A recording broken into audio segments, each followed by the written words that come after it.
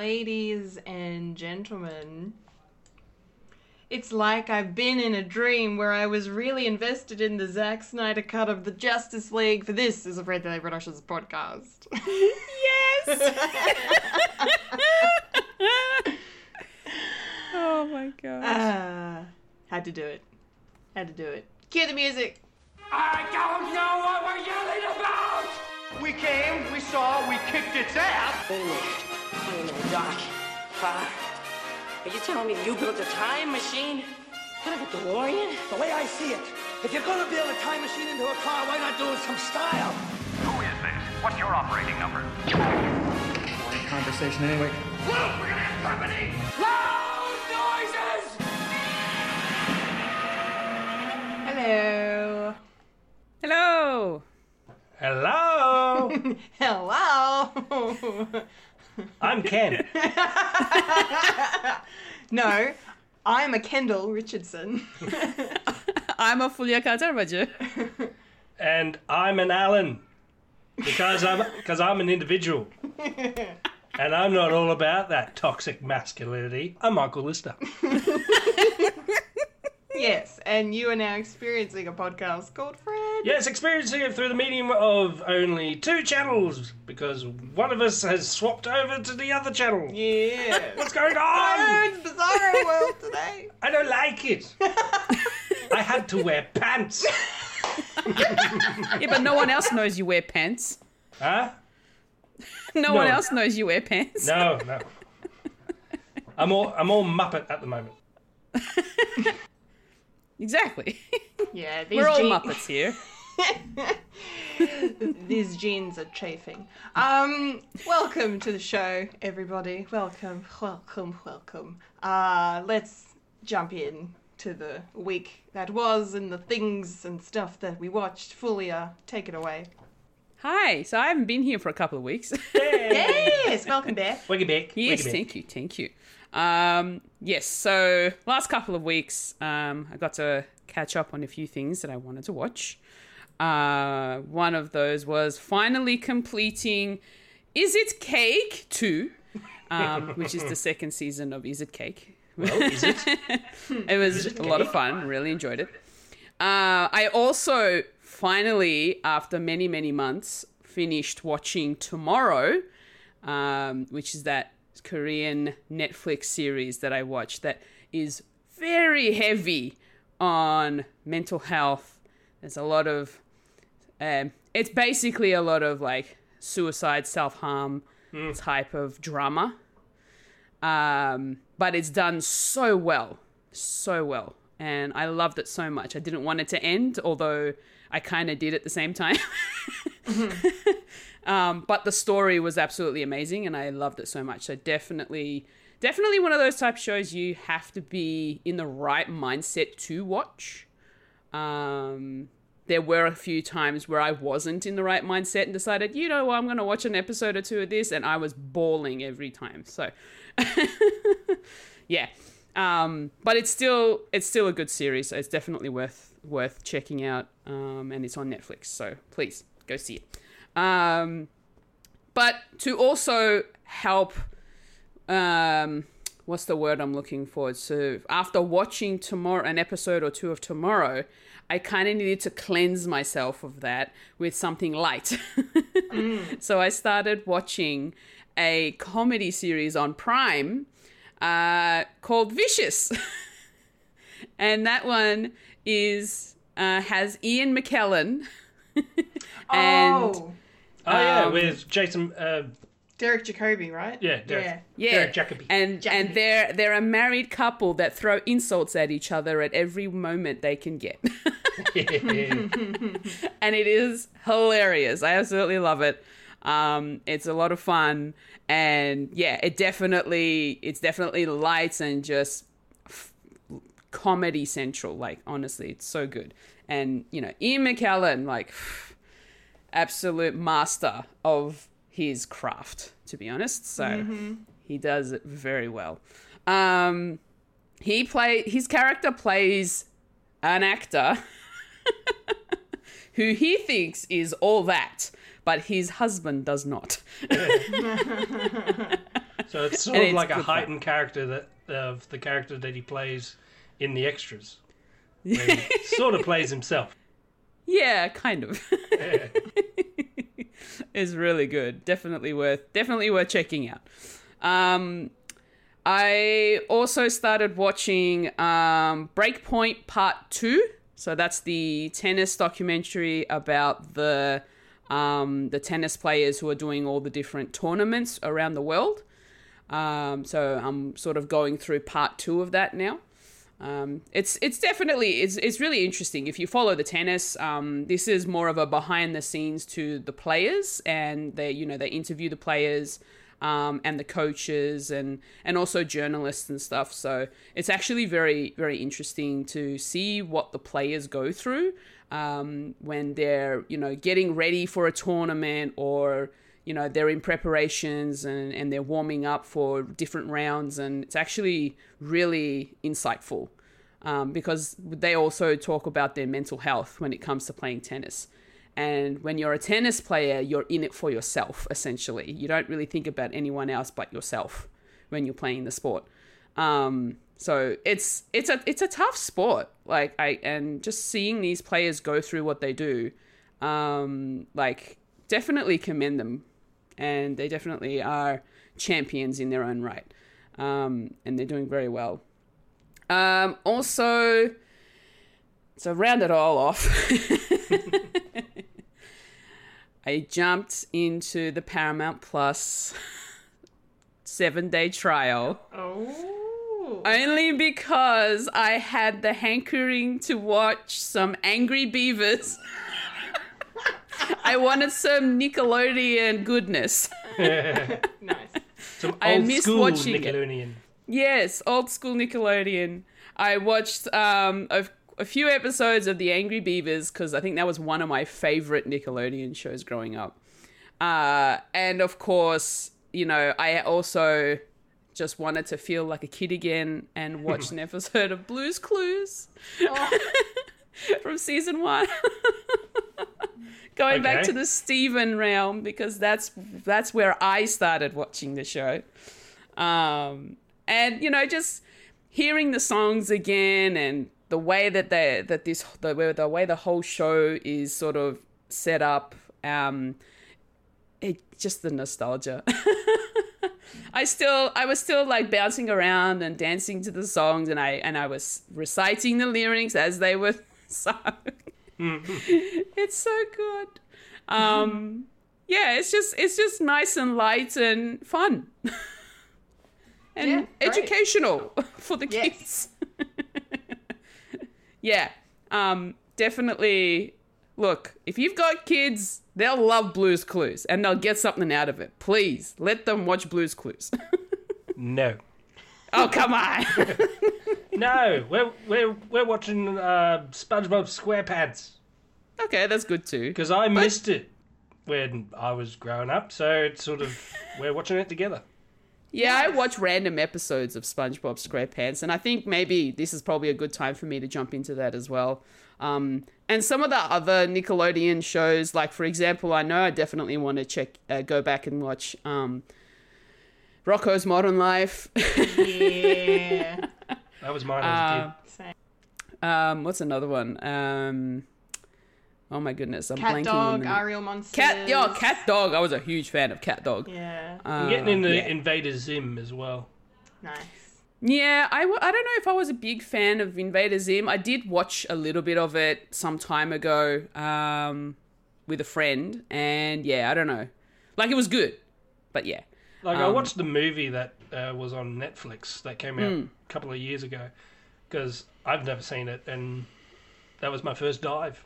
So I enjoyed it. So I watched a couple of episodes, and That's good. Yeah. But I didn't have Ostar when I was growing up. Well, neither. Well, no, actually, I kind of did when I was a kid. But then my dad would, switch it off and switch it on again, and then switch it off and then switch it on again. Because you were rich. And then it went over to Foxtel, and Because you were rich. No, we weren't. Believe me, we didn't have it all the time. We only had it for a certain number of months, and it was usually for when the soccer was on. That was the only reason why Dad got it. Yeah, same for my dad. We had it consistently. I don't remember not having it, although there might have been a break. I don't know, but we got it because Dad wanted all the sports channels. Yeah. And all of that. So me and my brother got to benefit with some Nickelodeon and Cartoon Network, which is nice. And Disney. Well, we initially didn't have Disney. Never really got into Disney Channel stuff. We had Saturday Disney, us free-to-air kids. Oh, I remember Saturday. Yeah, Saturday Disney was cool. Saturday Disney's always good. Yeah. Yeah, that was good. Anyway, Gold Leader. Yeah, that's pretty much what I've been watching. So I don't know if I'll keep Paramount Plus. We'll see how we go. Just depends on how often I go back to it. But yeah, that's pretty much it. Great, thank you, Fulia. Yeah. Michael. Hey. What have you been watching? Yeah, going off what Fulio's been talking about. Yeah, my kids and I do watch episodes of what we've been talking about, SpongeBob SquarePants, and also Rocko's Modern Life, because I'm just reliving that. So that was mine. And then probably after that, probably Cat Dog, because that was the next thing that I liked. Still going on with my Always Sunny in Philadelphia thing. And that's been fun and just enjoyable because the sick humour that I am. As well as in Disney Plus, including the stuff that we're going to talk about. But I've started watching The Bear. Oh, great. Yeah. I've heard about that one, yeah. Yeah, it's what to describe it is, it's a bit like Ted Lasso, but it's more deep in reality, and it all takes place in a small diner in Newark, somewhere around there, and it involves like family drama, and also it's an ensemble piece as well. So you got your main guy, but it's more or less dealing with like trying to strive to be better. And each character has their own little journey within the kitchen part. And if you have worked in a kitchen before, it does give you a little bit of PSD. Because I'm not finished the first season yet because the second season came out not too long ago.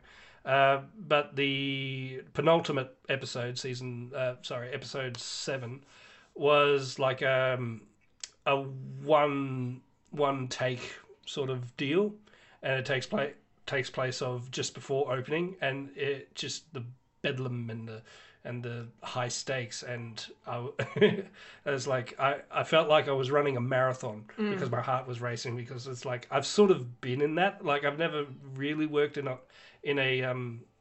kitchen setting, but in uni we did a show called The Kitchen, and we sort of studied that sort of life within the walls of a restaurant, and what's behind those doors in the kitchen. And it's just absolutely bedlam, and just high stakes and high energy and just adrenaline fueled, like need to be absolutely perfect sort of thing. So it's really good, and I would recommend it, but I'm not going to because we're on strike. So you know, So I've been watching that, and also I watched Oppenheimer as well, because the Oppenheimer weekend. Barbenheimer happened, and I watched Oppenheimer first, and then I watched Barbie. But we'll go to talk about Barbie because we've all seen it, but not Oppenheimer. Not yet. Understandable. It's 3 hours. Yeah. So Oppenheimer, it is a movie. It is a period piece, and it does take place in like real history. But it's also a art house film, and also a study of character, especially with Oppenheimer and the sort of the time of trying to, is it right, or the duality of, is it right to actually create something that is to destroy something? And people have said that there are sort of two different types of people in this world: people who create and people who destroy. And in this case, it's basically both. Out of all like Christopher Nolan films, this is probably up there of being one of his greatest. Oh, nice. Yeah, Okay. like definitely is something that to experience if you are like a fan of cinema and as well, like this sort of way he sort of does his narrative. It does jump back and forth with the storytelling, because it also takes place within the confines of before the Second World War, as well as after the World War, as well as a sort of mock trial of Oppenheimer after the fact that the American government sort of pretty much shunned him when he sort of has a like coming to God sort of, oh crap, what have I done?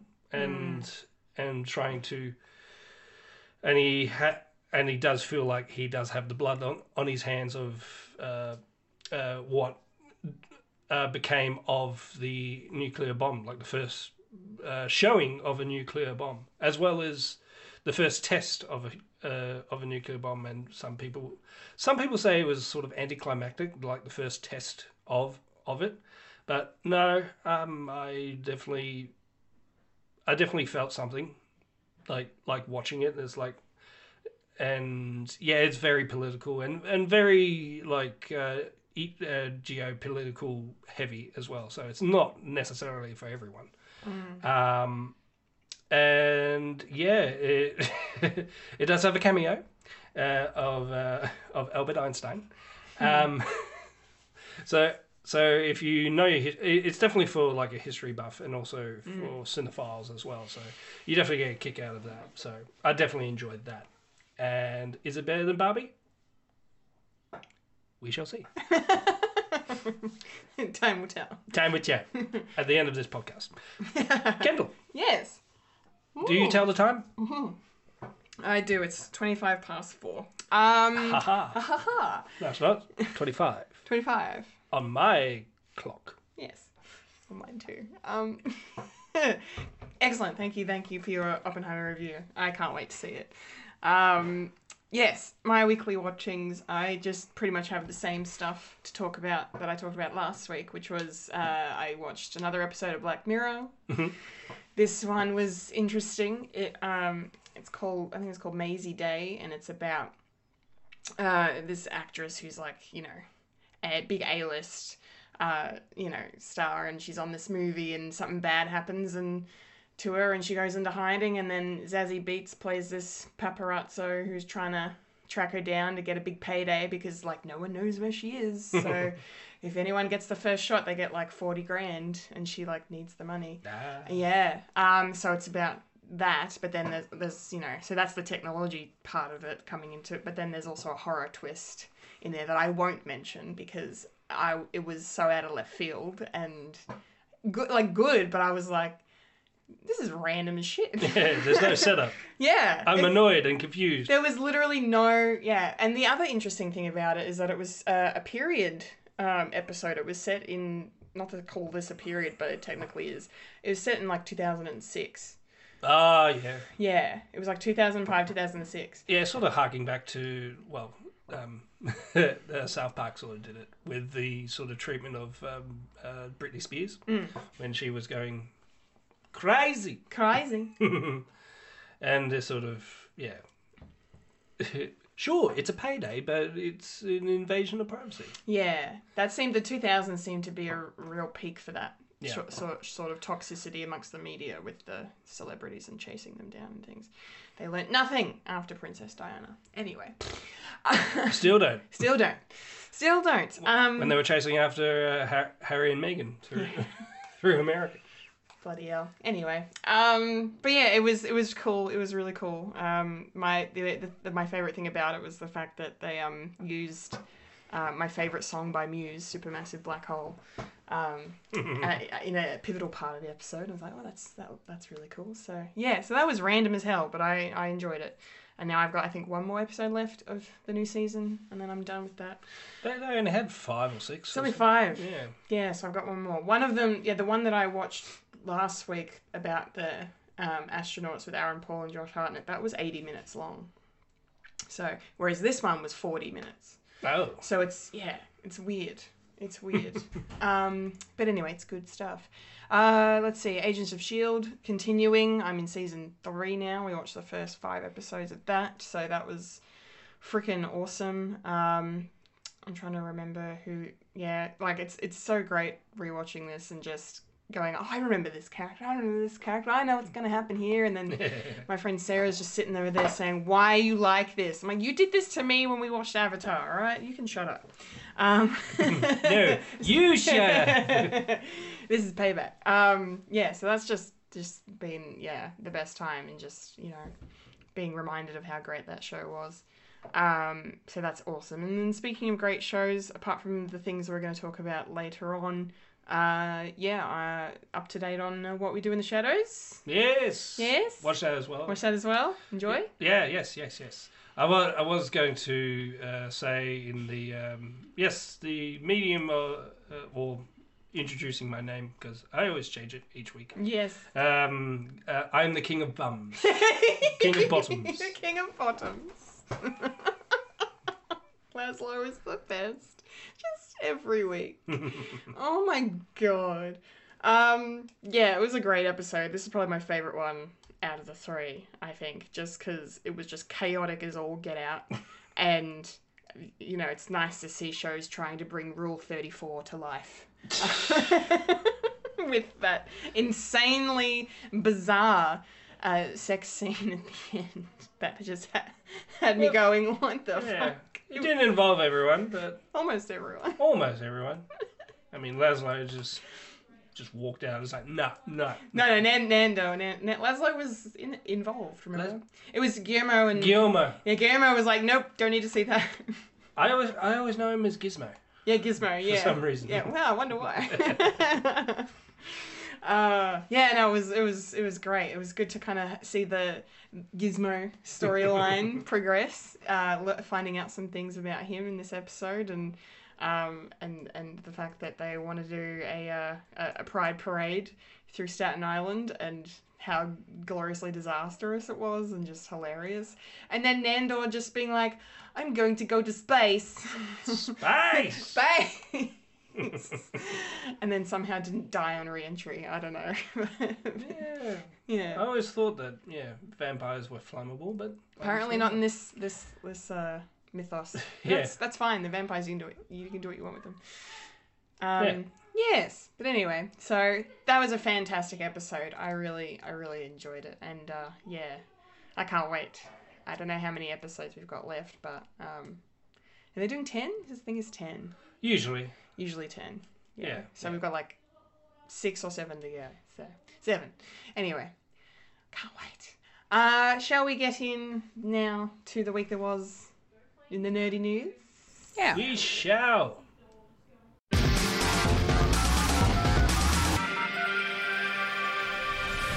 This is the news in nerdy news. The nerds that talk about the nerdy news. That is us who talk about the news that is nerdy.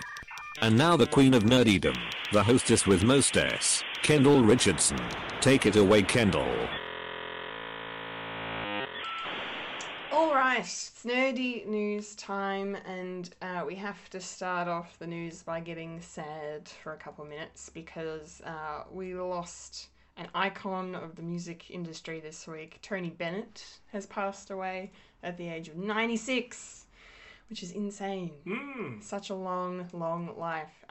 He performed for 80 years, his career, from the time he was a teenager, singing in bars and clubs and things, and then making a career out of it and becoming one of the most iconic and legendary crooners of the 20th century and into the 21st century. He kept working almost up until his death, and even though he had Alzheimer's towards the end, reaching multiple generations.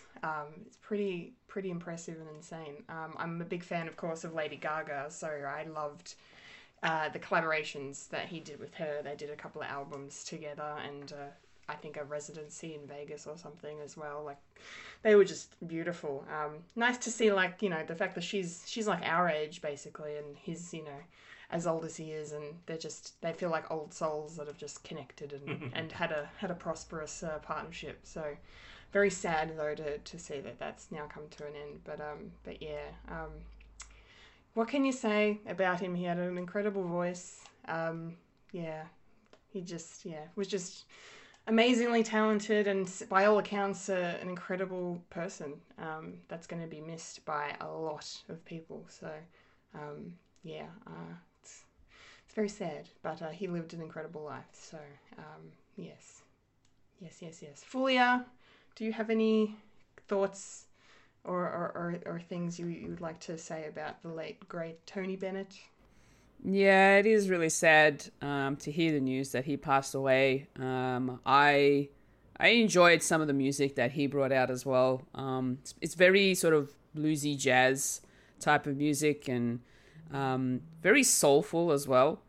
So it was, you know, his music will definitely live on for a very long time. And yeah, it's just a you know, sad loss. May you rest in peace now. Yes, well said. Michael, what about you?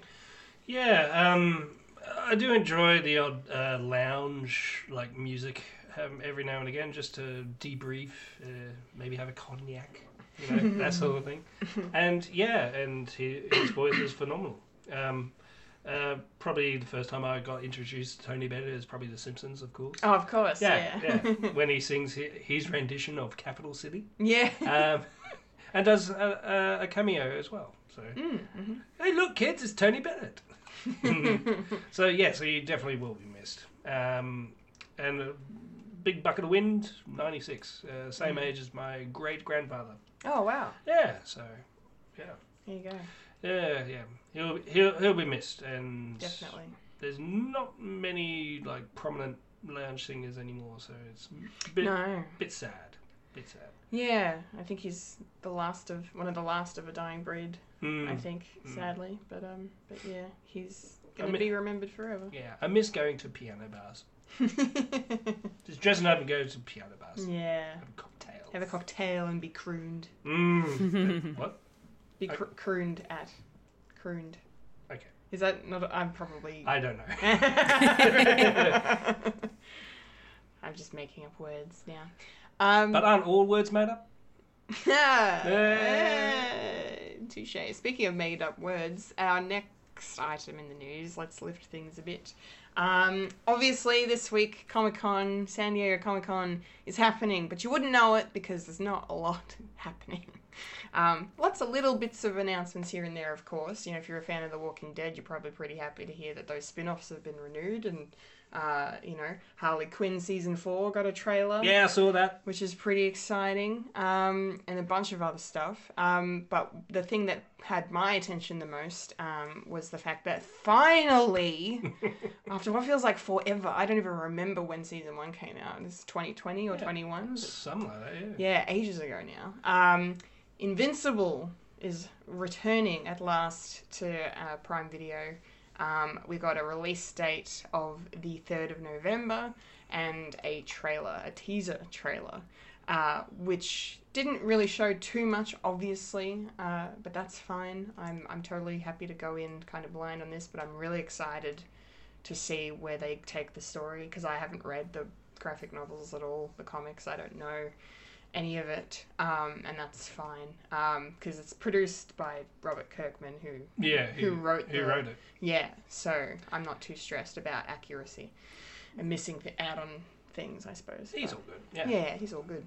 He's a bit like Neil Gaiman, like into it and having an opportunity to make a different adaptation of your own works. Yes, yeah, absolutely. But yeah, I think I might have to rewatch season 1.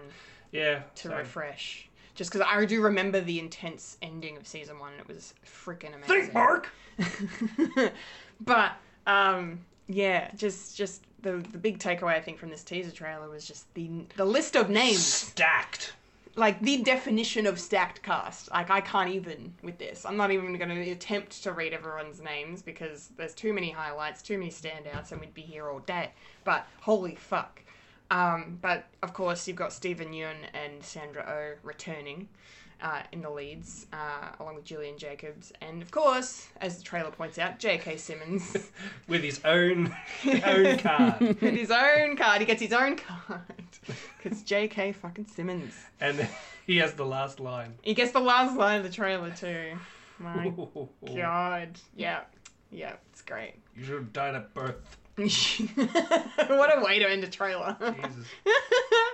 Omni-Man. Aren't you just the best? Anyway. Who's now a playable character in Mortal Kombat. Yeah. That and a couple of... And Peacemaker. And Homelander. And Homelander. And, yeah. Jesus. They're all shifting over. It's exciting for the Mortal Kombat fans. Yeah, I don't really have a lot to say about Invincible. Other than that, I'm really freaking excited that it's finally coming. So, when's that? It's like a couple of months from now.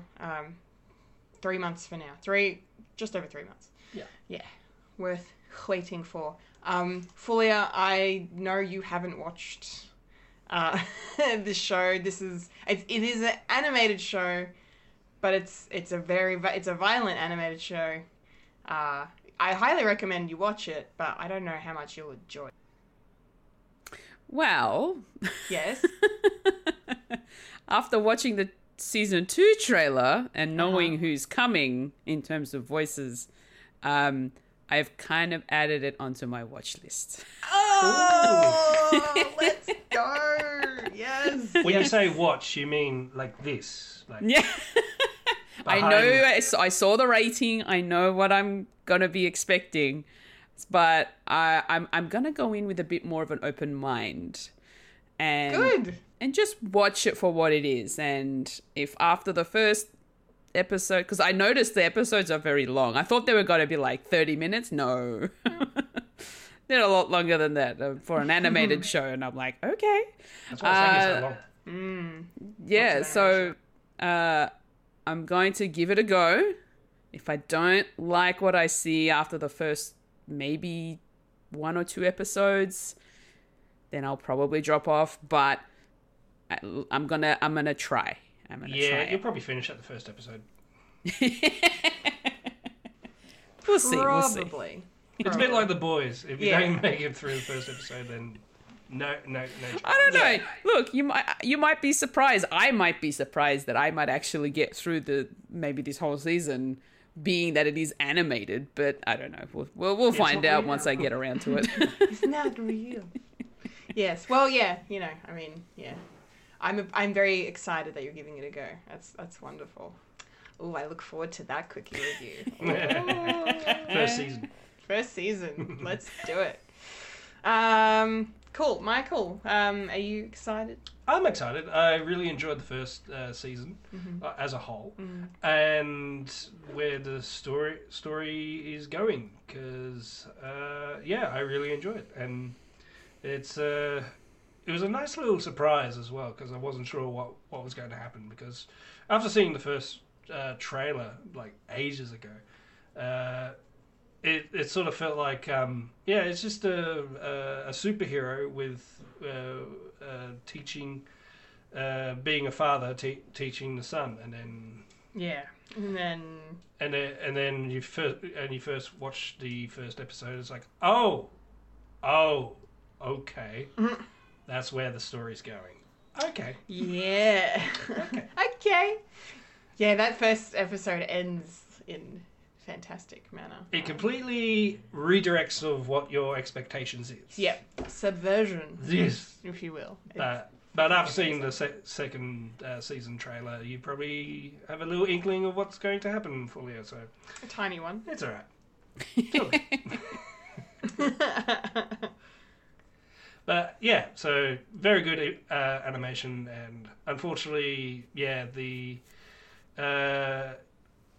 writing is very good, and unfortunately with being the strike happening, animation writing is not the same as like live action writing, so unfortunately people people who do the animation aren't part of the Writers Guild of America, which is a shame because it all goes back to like Walt Disney. Basically, it's like where they wanted to be like part of the Writers Guild, but Disney says, "Oh, it's all right. I'll make my own guild because it's all animation and it's all part of that." So yeah, it doesn't really work with that. So No. so that's why we're getting to know a bit more animation stuff coming out, like with Harley Quinn, as well as Masters of the Universe as well got announced as well of who's going to be in it. Like there was a sort of a panel Cool. happening as well, which I listened to Fat Man Beyond when it came out, when they did their little thing. The Comic-Con episode? Oh, it's already up? Or it's... I don't know. Or did you watch the I watched stream? live. Ah, sweet. Nice. I say watch. I listen to it while I'm at work. So. Yes. So yeah, and that was a bit of fun as well.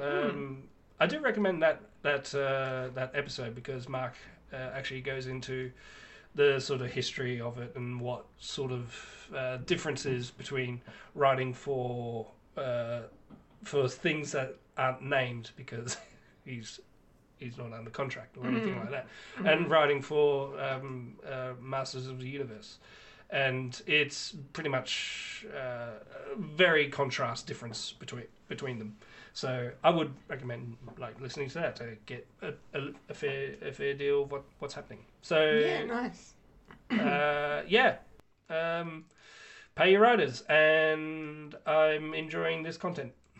Yeah. But the SAG-AFTRA hasn't done a consumer boycott yet, or consumer strike as well. So we can talk about this because we're an entertainment media organisation and we're talking about stuff.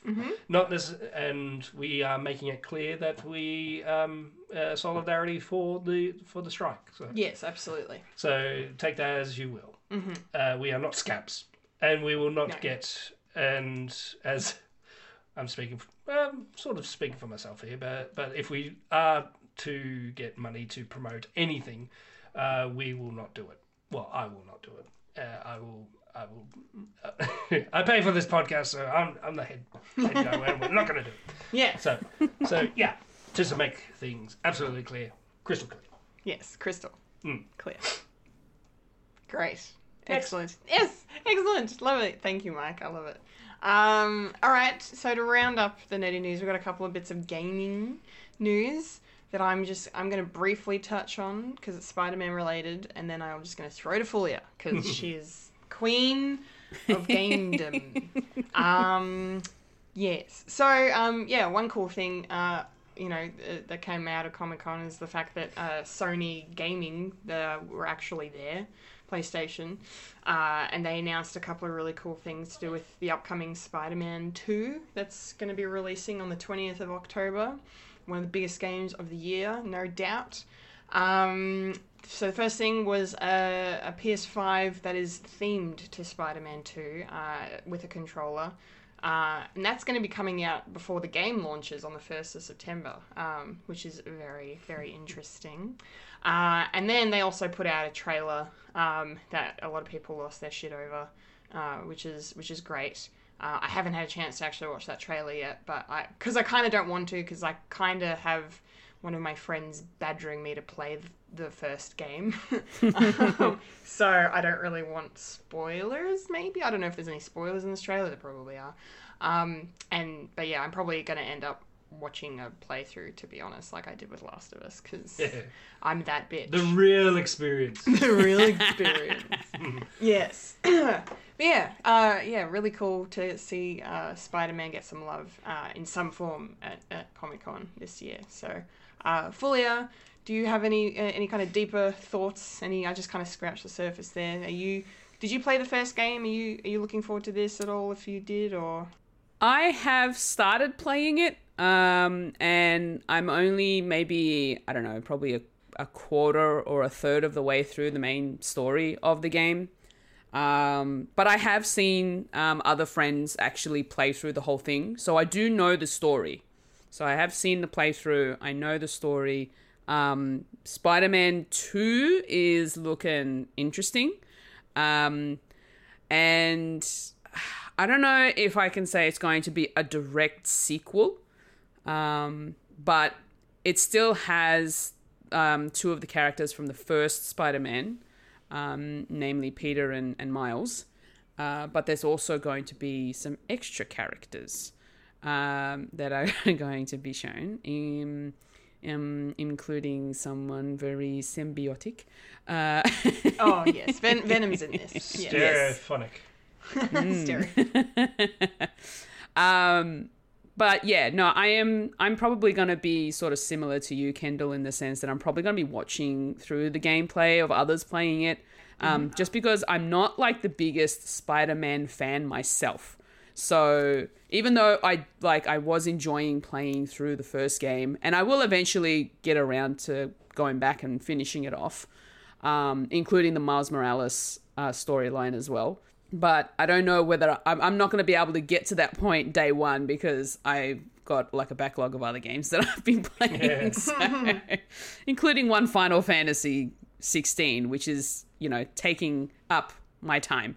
So I'll be playing that for a while. Yes, with your boyfriend. Yeah, my dead boyfriend. I can relate to that one. You have a dead boyfriend? His name is Loki. Anyway. Oh. But yeah, so in regards to the news that came out of San Diego Comic-Con, so the theme PS5 bundle, which is going to be the console itself plus the controller. The design, I've seen the design. It looks good. It really does. And I'm very happy for, Spider-Man fans who are very excited about it. For me, I feel like it's a little too simple. I feel like it could have, the design could have been a little bit more elaborate, especially being that it is Spider-Man. But I get where they're going with the design being that it's like a Venom sort of a takeover sort of thing. Because it's literally just a black PlayStation with a splash of red and the Spider-Man logo. That's it. I'm just gonna look it up. Yeah, and the controller's essentially, the controller is exactly the same in that sense as well. So I feel like the design could, this is my personal opinion. I know a lot of people out there are really excited and really love the design. But for me, it just looks a bit too simple. It could have been a little bit better. And especially if they're going down the route of creating custom plates for the PlayStation, because not only can you get, if you've already got a PlayStation, you don't have to go out of your way to buy another one just for this. They do have the custom plates available separately as part of the release. So if you've already got a PlayStation, you can just buy the plates, the covers for your PlayStation. That's cool. And you can also buy the controller, the DualSense controller, separately as well if you want an extra one. And they'll be available for all of the PlayStation, so both of the PlayStation 5 editions, so for the digital and for the disc edition. But yeah, just in my opinion, the design could have been a little better, I think. It's just a bit too simple. Yeah, but I think I can see what you mean. Yeah, but maybe it's sort of like the start of these, these custom designs, because PlayStation hasn't really released anything. And I know, so with when Final Fantasy 16 was released, Japan were the only ones that got the custom design covers of Final Fantasy 16. No one else gets them. So you have to be in Japan to get those. Unfortunately, no one else around the world was able to get those design plates, and they looked amazing too. So I kind of wish it was a thing. But I suppose this is a good start for, Sony coming out with more designs for other, first-party games maybe. Like, for instance, maybe a Last of Us one or Uncharted or something like that. Halo. That's Xbox. No. If I was to ever get like a PlayStation, I would actually get it customized to be like a Halo theme. A contradiction. Just for the meme. Just for the meme. Do it for the meme. Because Microsoft has been doing really well with their custom design controllers, and they've also been making one-off consoles for people to win, so they can win these, limited edition consoles that they've made specifically for the purpose of being in a competition to win it. Like, for instance, the Barbie one, like, holy crap, that is the Barbie Series S. Like, I'm not a fan of pink, but I would get that Series S. If it's hot pink, possibly. If it's just pink. It's hot pink. It is a hot pink Series S with its own little Barbie Dreamhouse stand for the Xbox. That's ridiculous. It's insane, but it looks so cool. I would get an Xbox that's got like Mario jumping. But yeah, no, look, I hope Sony brings out more of these sort of custom designs in the future. Because a lot of gamers, especially, the Sony ponies, are really... Sony ponies. That's what they call themselves. They call themselves Sony ponies. An offshoot of My Little Pony. They're very excited, and they've been calling out for, custom designed plates for a very, very long time, since the PlayStation 5 has been released, and knowing that you can get replaceable plates, or covers I should say, for them, like me, because I got the blue ones. But yeah, I'd like to see some more custom designs. And in regards to the actual game itself, they released a cinematic trailer at Comic-Con, and I watched the trailer. It looks very interesting. There's, the story looks like it's going pretty dark, and there's one. I feel like there's a Harry Oswald in there too. Osborn. Sorry, I knew it was Oz something. See, you can tell I'm not a true Spider-Man fan, but I'm a casual fan. Yeah, but the cinematic trailer looks pretty cool, so definitely check it out when you can. But yeah, no, Spider-Man fans are eating well this year. Very well. Spider pie. Spider pie. Yeah. Nice. Michael, well, firstly, thank you for that for you. That was wonderful. That's all right. Thank you. Michael, do you have any thoughts on this Spider-Man 2? Don't have a PS5. Haven't played Spider-Man. I'm not going to play Spider-Man because I don't have a PS5. Circle logic. Okay, so with that being said, would you be the type of person to go out of your way to buy this limited edition console? If I wanted a PS5? Yes. Tempting.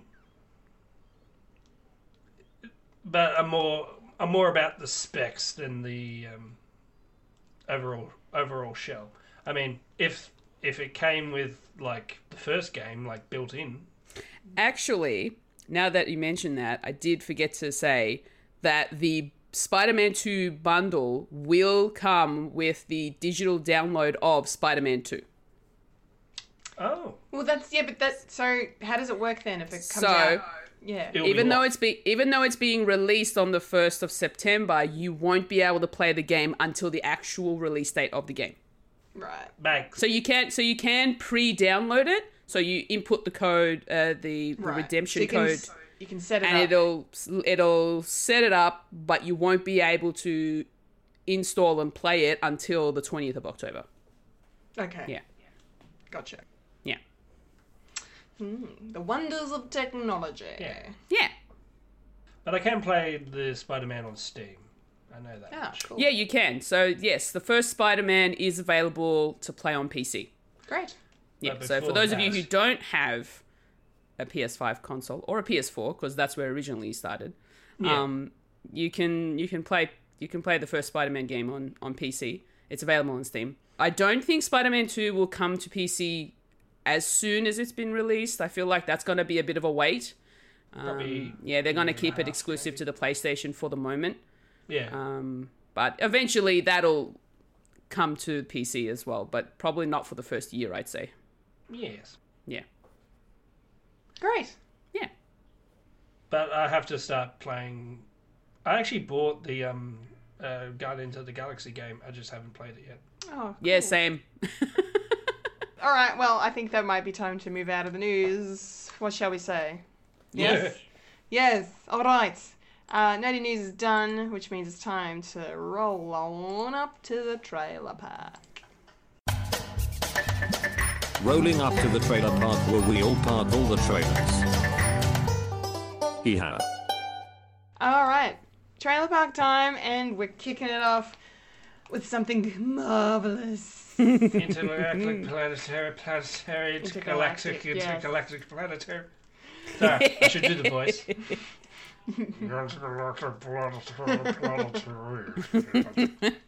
I've had Beastie Boys all through my head today. I love it. Yes, so we got another trailer, our second trailer for The Marvels.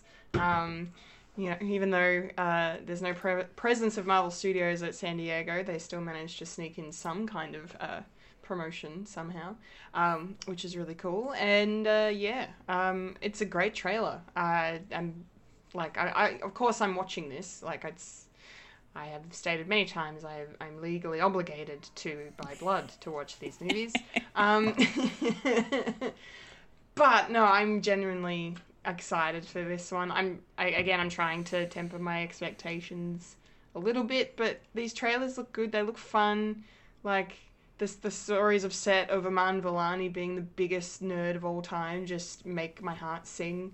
And the fun that they look like they're having on screen. Also, I'm just consistently living for the fact that the villain in this movie is Zoe Ashton, who is Tom Hiddleston's fiancée and baby mama. So, two villains in the Hiddleston household in the MCU, and I adore it. And they will never meet. Never the twain shall meet. But I actually am really curious to get to know her character just in general, because she's obviously a Kree and connected in some way to Ronan the Accuser, I would say, because she seems to kind of hail from his zealot faction, carrying the same staff mallet thing that he did, and she's got some buddies that are, wearing the paint and the outfits that he did as well. So, and she's pissed.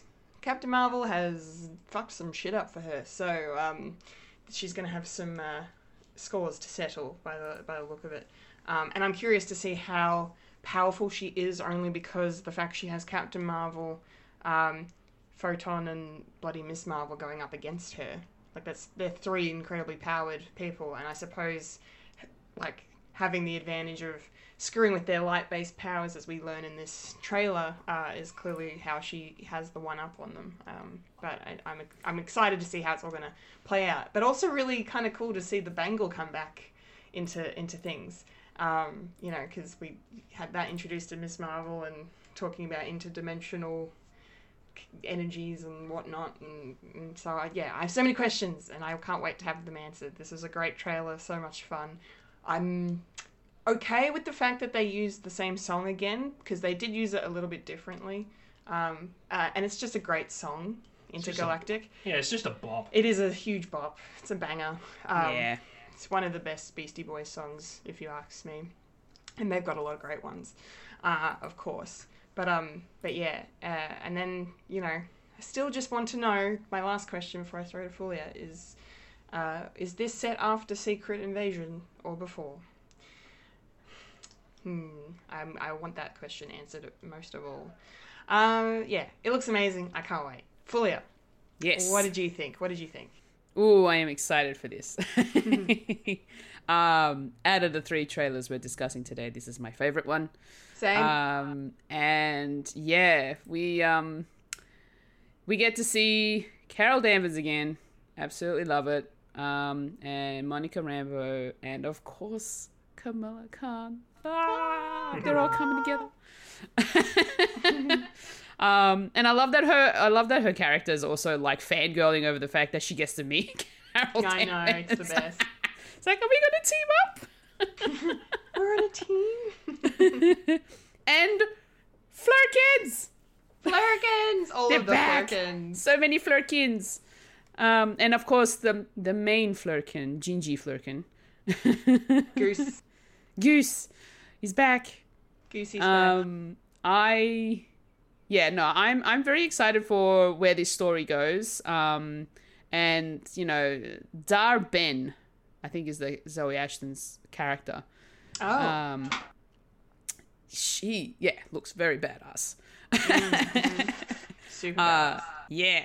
So I am very, very curious to know where, like, what her motives are, what's happening, and just, you know, the overall story of these three Marvels coming together. And yeah, just that shot we got towards the end in that trailer of all three of them working together. Yeah, that was sick. Oh man, I can't wait. I can't wait for those action sequences. They're going to be so much fun. And poor Kamala, just like, oh yeah, I could show you my power. And then like, wait, no. Ends up falling from the sky. Oh, goodness. Yeah, she's got a lot of learning to do. And I feel like a lot of that's going to come out. Like she's going to learn a lot in this particular film. We're going to see her grow. And she's definitely the next generation of superheroes. So, yeah, this is going to be good. Yes. Yeah. That's very well said. Very well said. Thank you, Fulia. Mike, what did you make of this trailer? Yeah, there's not really much difference from the first one to this one. So, yeah, it's probably the added story arc of how the relationship between the good guy and the bad guy. So it's sort of set in stone of something to do with the Bengals and something to do with the 10 Rings as well, because they sort of drop that in the Miss Marvel TV show as well. That's where the Bengals sort of came from. So it's interdimensional sort of stuff. Yeah, this is an average Marvel movie. I can't really get too excited. Because who knows? I might be disappointed, but Yeah. I'm coming to terms with the sort of Marvel stuff. It's like you can't really be too hyped. No, not anymore. You're not thinking it's like, oh, this is going to be the best thing. It's like, no, it's going to be an added story within the overall arcing Marvel stuff of what they're going to do. But it should be also like a good standalone, because we haven't seen these characters in a while. Especially with Carl Danvers. And she hasn't been around since the end of Shang-Chi. Yeah, that was the last time we saw her, and she still had short hair then. But now her hair's grown out. But then again, that was 2 years ago, so... Yeah, continuity of hair. Who knows? Who knows? Who knows? Who knows? It's a Marvel movie. Who cares? They all wear wigs anyway. They all wear wigs. Do you wear wigs? Do you wear wigs? I love that interview between Danny Boyd and Elijah Wood. Yeah. Billy Boyd. Billy No, Boyd. no, wait. It's Dominic Monaghan, isn't it? Is it? Isn't Yeah. it Mary that does it? Yes. Yeah, Mary. Yes. Dominic Monaghan. Yes. Do you wear wigs? Do you wear wigs? Have you ever worn wigs? Are you going to wear Are you wigs? going to? Those best. boys. Those The boys best. are funny. So funny. I need to listen to their podcast again. I keep forgetting. Anyway, Gold Leader. Yes. Marvels. It's coming out. It's coming out at some point. We're not going to disclose. We're not when, gonna. We don't promote Disney stuff. But it's. I will say it's coming out in November. That's about all I can say. She's by herself. Kendall Richardson does not speak for a podcast called Fred. Oh, you want to be a writer, do you? Yeah, my mistake. Whoopsie poopsie. Whoopsie Fair. All right, let's move on to our next trailer, shall we? This is our second trailer as well for this one. It's the third in the series of Kenneth Branagh Hercule Poirot movies, and this is A Haunting in Venice. I'm going to keep this brief just because I really want to hear Fulia's reaction to this trailer, because I don't know if she's going to even watch this movie. Well, she has surprised us of saying she wants to watch Invincible. Yeah. She could surprise us yet. Anyway, this I kind of actually like want to watch this. Like the fact that it's combining crime with horror is something that I've, it's two things that I'm interested in. So that makes me a bit more interested in watching this as opposed to the previous ones. I still haven't seen Murder on the Orient Express. How dare you?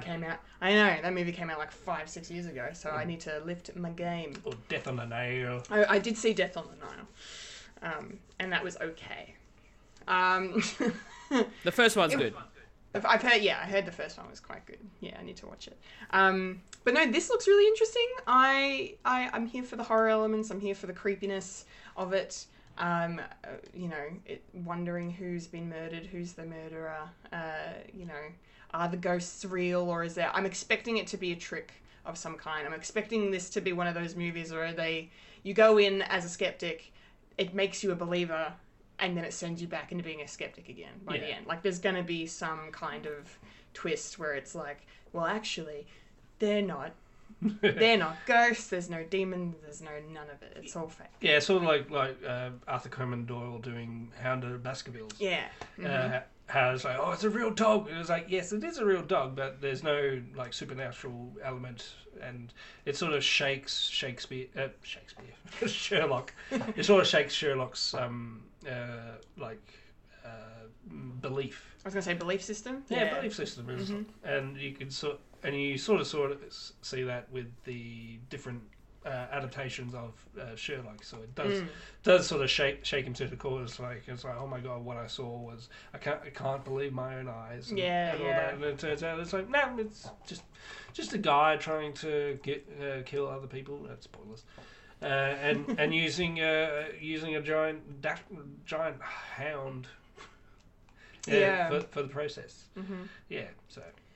So what you're saying is M. Night Shyamalan ripped off Arthur Conan Doyle. Well, essentially everyone has. Yeah, I suppose it's a bit of a trope now. Yeah. Especially when Sherlock, not Shakespeare, Sherlock is in the public. Well, they're both in the public domain, so you can sort of see the connections that I'm saying. So yeah. But yeah, it looks interesting. I'm here for Michelle Yeoh, for sure. She's wonderful. This is a great cast, and I am a fan of Kenneth Branagh, so I reckon I'll be watching this. Now the question is, Miss Fulia Cantamachi, will you be sitting in the cinema, in a dark cinema with no lights, and watching this movie? Well, it's a good way to actually watch movies in the dark. Yeah, I know. Yeah. Mm-hmm. It's the way most people do. Okay. Okay. All right. Where do I begin? All right.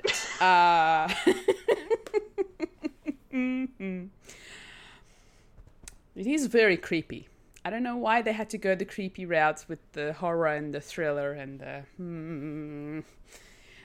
But... I have to watch this. I have to watch this. Like you with the Marvels, with the MCU. This is me with Hercule Poirot and my murder mystery movies. I have to watch it. But I don't think I'll be able to watch this on my own. No. I'll go with you. I'm gonna need someone to hold my hand. I will hold your hand for you. I wanna hold your hand. Yep. I'll be the McCartney to your Lennon. So yeah, pretty much the answer is yes. I will be watching this, but I'm going in freaking out. Scared. So at least you know what to core. expect. Yeah. It's not real. It's not real. Contextually and Look, here's my thought process. I'm hoping that the trailer is just making out to have it look creepy and scary and horror-like. I'm just hoping that when I go in and watch the actual movie, that it won't be as bad as what the trailer's portraying. We shall see. I don't know. We should see. Yeah. It's a murder mystery movie. It's Kenneth Branagh. It's, there's a great cast in this. I am intrigued by the mystery of the story. The horror part of it is the thing that's kind of turning me away, but I'm gonna push through it. like the lead. Like the lead character. Needs to push through the scariness to actually get down to business. Yeah. So I'll probably come out of that cinema white as a ghost, but I'll be watching it. Good. Good to hear it. Good to hear it. That's great. That's great. All right, Michael, what did you think of this? Yeah, I do enjoy the fact that I have seen all the trailers. I haven't seen any of the movies. How dare you, even more. They're all on a streaming service, so I'll probably wait until this is on a particular streaming service. That's going to be what? Go on.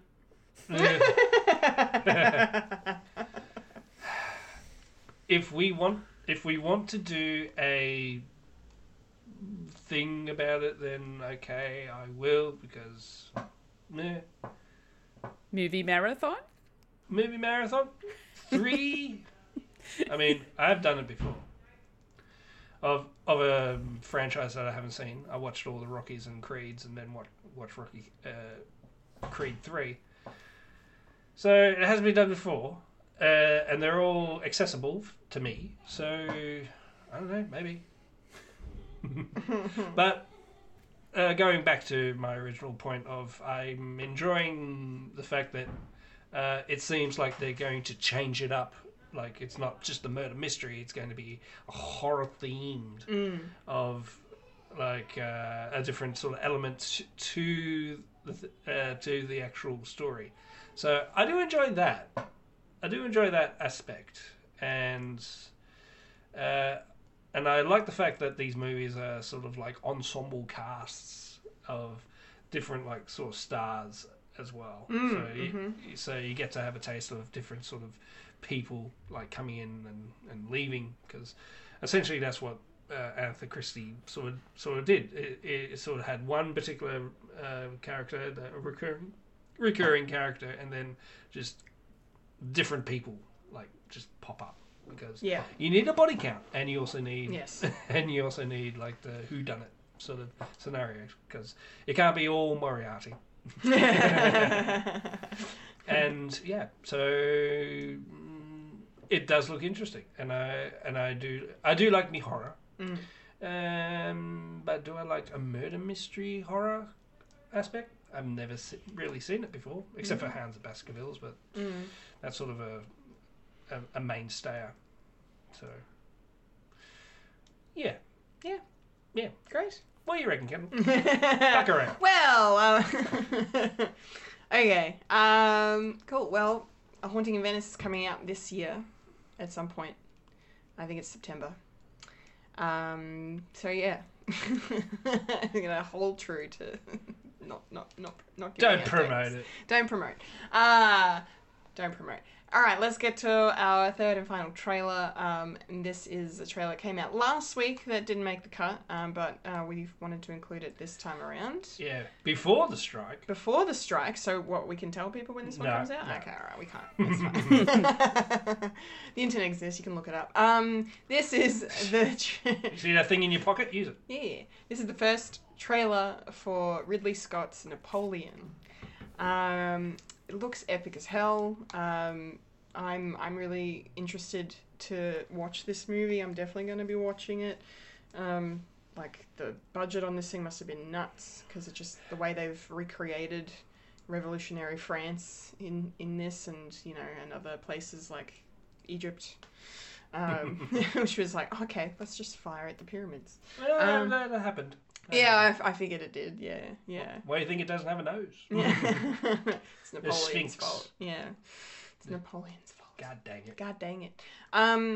Yeah. So, as someone who's kind of, I've been like, I don't know, sort of on and off fascinated with this part of, like, out of all of France's history, I suppose this time period, the late 1700s, early 1800s, where it switched from the old ways with Marie Antoinette and then into the new ways with Napoleon Bonaparte. It's a very intense time in France's history, and it's very, very fascinating. So I'm excited to see that kind of play out on screen, and with someone like Joaquin Phoenix in the title role, you're going to be in for a thrilling performance, and he looks like he's giving it as he usually does.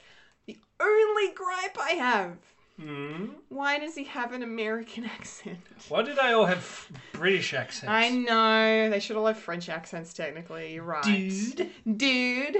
But it takes me out of it when it's like when I was watching Medici and fucking Dustin Hoffman's doing his American regular voice and everyone around him is either British or Italian. It's like Valkyrie with bloody Tom Cruise being the only American. That one as well. It's just like, why? What's the decision in that? Is it like an actor being like, no, I'm not going to do this, or like they don't have the time or the budget to get a dialect coach to come in and do stuff, or they just give zero fucks because it's Joaquin Phoenix and they can do whatever. Yeah, you're casting for like the star aspect. Yeah. If you were to do that, then you would hire a French actor. Gerard Depardieu. Yeah, he's too old. Yeah, he's too old now to do that. But he probably could have played Napoleon back then, although he is very tall. I think he has. Oh, he has? I think I remember seeing a cover for him doing that. Let me Google that. Back in the day. Probably in the 90s, maybe. Yeah. Did Gerard Depardieu... Oh, we're doing the Googles I'm derailing the podcast. Play Napoleon, and then I'm throwing over to Fulia because I've said all I need to say. He did. There we go. Yep. In a mini-series, I think. Yeah. Yeah, so you were right. In 2002. Ah, yeah. Which also starred John Malkovich and Isabella Rossellini. Yeah. Nice. I always forget, is John Malkovich is American? He is American, yeah. Mm-hmm. For ever since watching him in Johnny English, I always thought he was French. Oh, really? Because he plays a French guy. Oh, sure, of course. It's like, because that was like my first like outing with John Malkovich. Well, there you go. That's going to inform your opinion, isn't it? It's like, God damn it. God damn it. No, he's American. I just checked. I am John Malkovich. But apart from that, I can't wait to watch this. I think it's going to be epic. Hopefully it's not like 4 hours long, but we'll see. It will be. It's going to be a long one. It's definitely going to be a long one. Ridley Scott's going to take his sweet ass time with Napoleon in this. But anyway, Fulia, what do you think about this? Well, to give you an idea, IMDb saying it's going to be a little over 2.5 hours of this movie. Okay, that's not terrible. It's not long enough. Longer. Longer. Do it longer. Do it longer, you coward. Tell the real story. Yeah. You're bitching and moaning that no one saw your Knights in Shining Armour critique, and you complain that the new generation is just always on their phone. It's like, shut up. In terms Maybe because of... no one wanted to watch Ben Affleck and Matt Damon doing... I liked that movie. I think people were harsh on it for no reason. It wasn't amazing, but it was... it was amazing. It was fine. There were some incredible performances in it. Yeah. It was just a weird storytelling piece. Anyway, sorry, Gold Leader, Fulia, go. Sorry. In terms of the movie trailer itself, it was a long trailer, to be honest. They showed a lot. But after watching through it, I'm like, I was like you with Kendall with the whole accent thing, because I was expecting a French accent or even an English one at least, because most of the time that's where they usually go. if they want to stick with the whole, speaking English in the movie. It's the average accent usually. Yeah, the European accent is English, apparently. Generally. But the fact that they didn't get Joaquin Phoenix to put on some form of accent, some form of European accent, it really threw me off whenever he spoke. I wasn't immersed into the story. Yeah, it breaks the world a bit. Yeah, it was just jarring. So, but the story itself about Napoleon, I don't know if I'm really that interested, to be honest. That's fair. I'm not a big history buff myself, so How I don't do you know. learn? If I feel like learning about him, I'll Google him. It's fine. So yeah, I don't know that I'd be really that keen on watching this film. I don't think it's for me. So, No, fair enough. But I mean, it looks interesting. I just getting thrown off by the whole accent thing. And I know it shouldn't really be. That's only like a small tidbit, to be honest. But Yeah. Oh, well. Can't help it. That's okay. Yeah. That's okay. Michael. Yes. What was I going to say? With I don't know what premise this has, but one of the movies that Stanley Kubrick was going to do was Napoleon. Oh. And it was pretty much all set up to be done, but he didn't do it because reasons. And I'm guessing I'm sort of loose threads here. Maybe because Stanley Kubrick's sort of being having his own sort of renaissance nowadays, because he, especially with the Barbie movie, it does start off with 2001: A Space Odyssey, like we saw in the trailer. Yeah. And how his work has definitely affected cinema. So maybe there's a connection there, but I could be clutching at straws, but I don't know. And with Napoleon, I don't know much about Napoleon. The only tidbit that I do know is the short man syndrome is full of shit. Yeah. He's just an average guy height. Yeah. The only reason why is because he's defectors and all that sort of just put it in as we'll just make everyone think he's small, he's tiny, and he's just an angry little man. And and history says otherwise. So you do have to learn your history, Fulia, to actually not to be fooled by the propaganda. So yeah, that's all I know. Will I see it?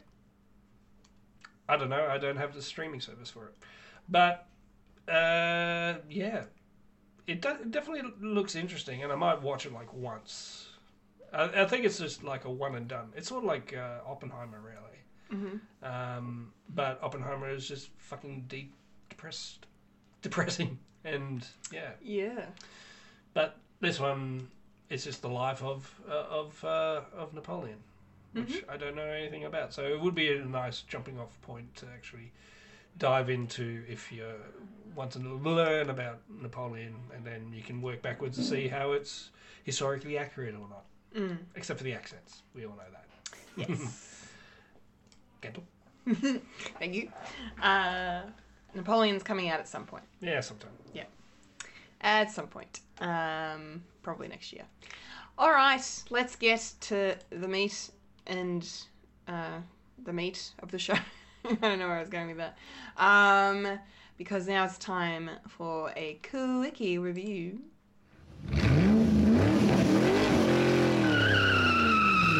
Quickie review. All three of us saw Barbie this week. Finally, Barbenheimer is upon us, and it's the cinematic showdown of to end all cinematic showdowns. Not really. Yeah, not really. It's exciting. But we all saw Barbie on release day. I think you went Thursday as well, didn't you? Yes, Yeah. I watched Oppenheimer in the morning. Well, Yeah. semi in the morning, and then Barbie at night. Yeah. Because I'm a sadist. That's right. And I'm very expensive. I'm doing that next week. Yeah. The both of them. So I can't wait to watch this again because this movie was fantastic. I don't think we'll spoil too much. This will just be a quick roundup of our thoughts because it's only just come out, and there are some moments I would not want to ruin for anyone who hasn't seen it yet. But basically, just to say that this film is just easily one of the best of the year. It exceeded my expectations. I think, the hype was definitely there, and it looked phenomenal. All the trailers and the promotion for it going in was quite well done. But there was a little bit of doubt in the back of my mind. I was like, is this gonna be as good as it thinks it's gonna be? That turned out to be true. It just blew my mind quite a bit. It was so much fun. The only one thing I will sort of spoil, but it's not really, I guess, just to say is that we were in Barbie Land more than I expected. I thought this was going to be one of those fish out of water movies, and it wasn't that. So it was a little, of course, but it wasn't to the degree I expected. So I was very thankful for that. Margot Robbie was brilliant, perfect, wonderful, usual, just exceptional self. America Ferrera delivered probably the greatest monologue of all time. That had the girl sitting next to us in the cinema clicking and going yes repeatedly. It was amazing. Ryan Gosling for best actor. Yes. It will be highly ironic if he gets the only gong for this movie. He might get the only acting one, but there are people calling for America Ferrera to get a supporting actress nod already. Margot might get an actress nod. I don't know. This film is. I will call it now though. This film is winning production design. There is no competition, and it is winning costumes. Well, considering that the type of color of pink that they painted the entire thing, there was a worldwide shortage of that pink. Yeah. And I can see why. You can see why. They used literally every single drop of it. It was just so much fun. It was brilliant. There's so many great bits of dialogue, like one quote, and I'll tell Mike off air what it is because I don't want to ruin it because I had to make myself stop laughing. The cinema erupted in laughter, and I clapped, and then everyone else stopped laughing, and I kept laughing. I'm like, oh shit, I need to stop. Who said it? I was enjoying myself way too much. It's just so much fun. So I highly recommend people go and watch Barbie. It's and just the nostalgia too. Like my childhood came flooding back. I'm like, oh my god, I forgot about all this. Yep. I had so many Barbies when I was a kid. Oh my god, it was. I only ever had one. You only ever had one. I only ever had one. You still had one. Doing better than me. Without spoilers, I can't really say much else. It was fantastic. I can't wait to see it again. Fulia, how are you feeling about Barbie after a couple of days sitting with it? Nah, Barbie was so much fun. That's all. It's probably the gist of this whole movie. It was just fun. But it also did touch on some very topical things. And they did it really well. They did it and it was kind of like a slap in the face kind of well, as you know, the way that they delivered the dialogue for the topic at hand. And my expectations were also, exceeded with this movie. It was just the way it looked. The fact that they could make a world look look realistic but fake at the same time. And the way that the characters act like actual Barbie dolls and Ken dolls and in this world, just their behaviors it's amazing, and the tones in their voices when they speak is just hilarious, and it was so good. And I loved the whole concept of the fact that it was Barbie land and the real world, and it was, and the way they connected it too, so good.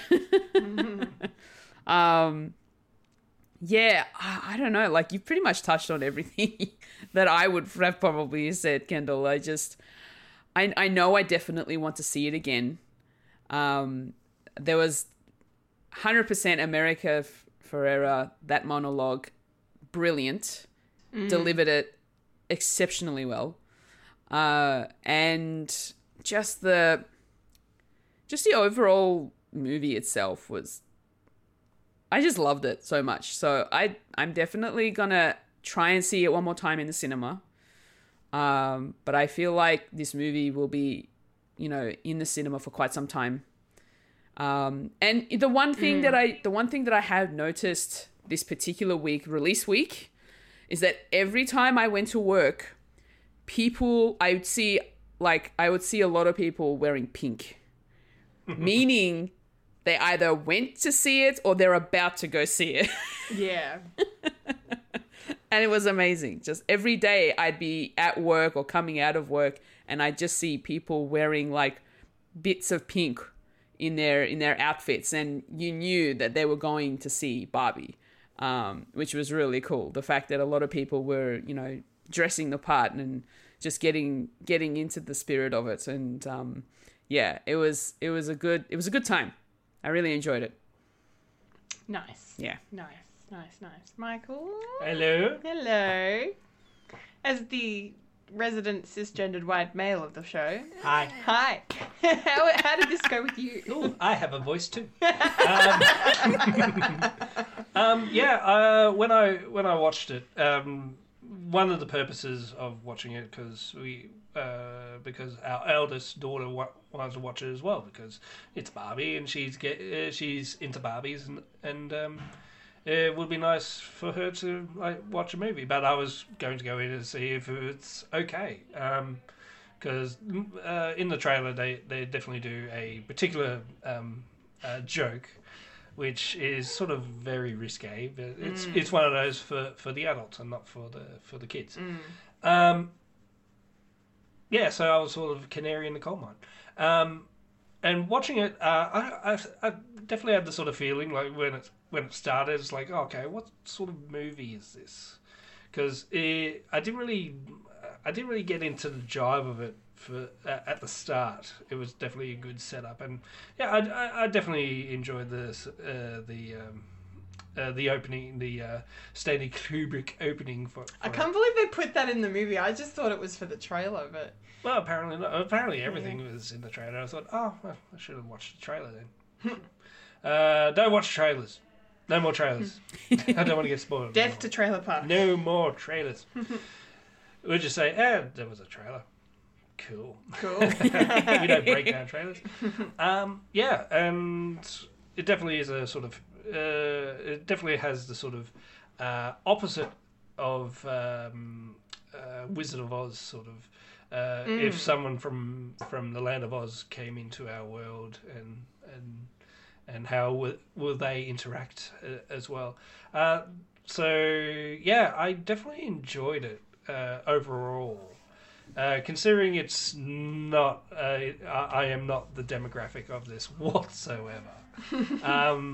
But being a father, it's definitely, I would say it's definitely a good movie for a mother-daughter team to go in, because it definitely has that sort of generational way of being a woman and becoming a woman and all that. And I have no experience on that, quite clearly, but I will say this: I did cry more in this movie than I did for Oppenheimer. Oh wow! On a completely different level. It's because of the family aspect. And, yeah. And how I was thinking this would be a good movie for my daughter to actually see, because it definitely is a woman empowering, like, feminist movie. And yeah, there's no real good male representation in this film, but then you think about it, it's like, well, that is the reason. And it definitely has, with the Ryan Gosling Ken, he definitely is finding himself, like, his own sort of story, and he sees, like, the real world when he comes over with Barbie.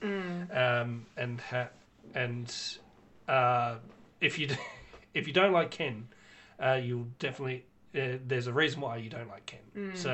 So yeah, and it definitely is very introspective as well. Like, they say that going up, they do say them going over to the real world, but even the real world sort of has very heightened elements as well. Yeah. It's not like our world. No, really. Because that definitely threw me. It's like, well, that wouldn't really happen in real life. So what's going on? What's going on here?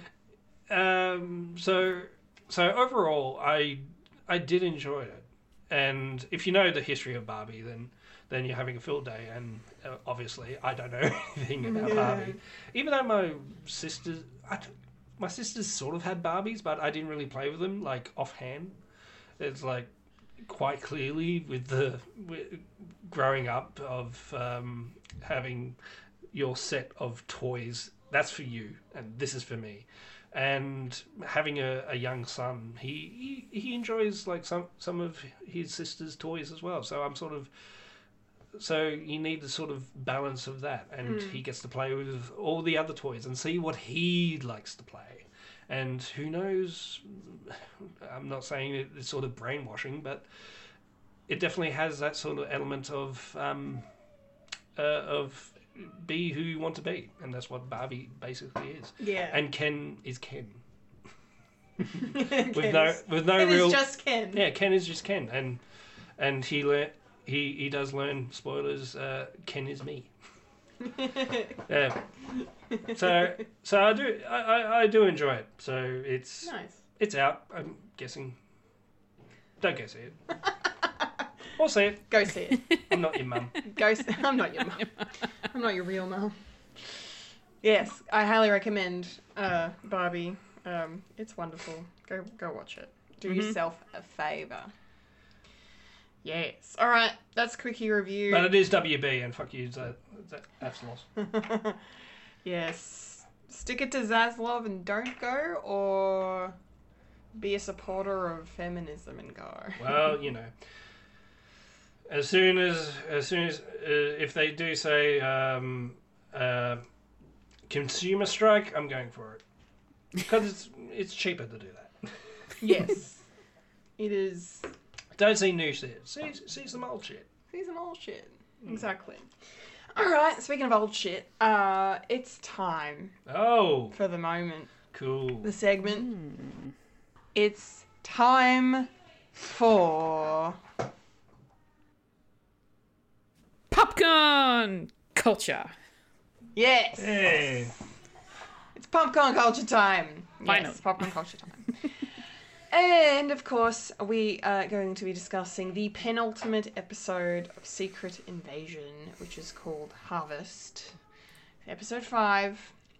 We're almost at the end of this journey, and I'm expecting a big finale here. I hope we get it. I don't know if we will. Big CGI fight. Yay. Oh, boy. I'm just putting it out there. It's not going to happen, but I'm putting it out there anyway. Carol Danvers cameo. I want a Carol Danvers cameo. We're not going to get it, but I want it. Some kind of thing from her would be nice. But anyway, overall, my thoughts on this episode. It was another short one, another 40-minute one, which is fine. It breezed along rather nicely. sort of just dealing with the fallout of the events of episode 4, and consequences and whatnot, and things got a little tense a lot throughout. It was a fine episode. It was, I guess it's just kind of, like I said, dealing with that fallout, but also setting up the stakes going into the finale, and what might happen. Nice to see Fury putting the jacket on, the eye patch on, getting shit must be real now if that's where we're at. Mm-hmm. He's got his suit on, basically. But yeah, it was fine. I don't really have too many complaints at this point, except I'm really sad about a certain character that is definitely dead. And I'm not living in denial anymore. Fulia, what did you think overall of this episode? Yeah, no, it's getting to the pointy end now. It's getting real. We are facing World War III. Yep. Potentially. Overall this episode was good. The good little interactions we had with the different characters who hadn't met yet. One of them being, Gaia and Priscilla. That was really nice. I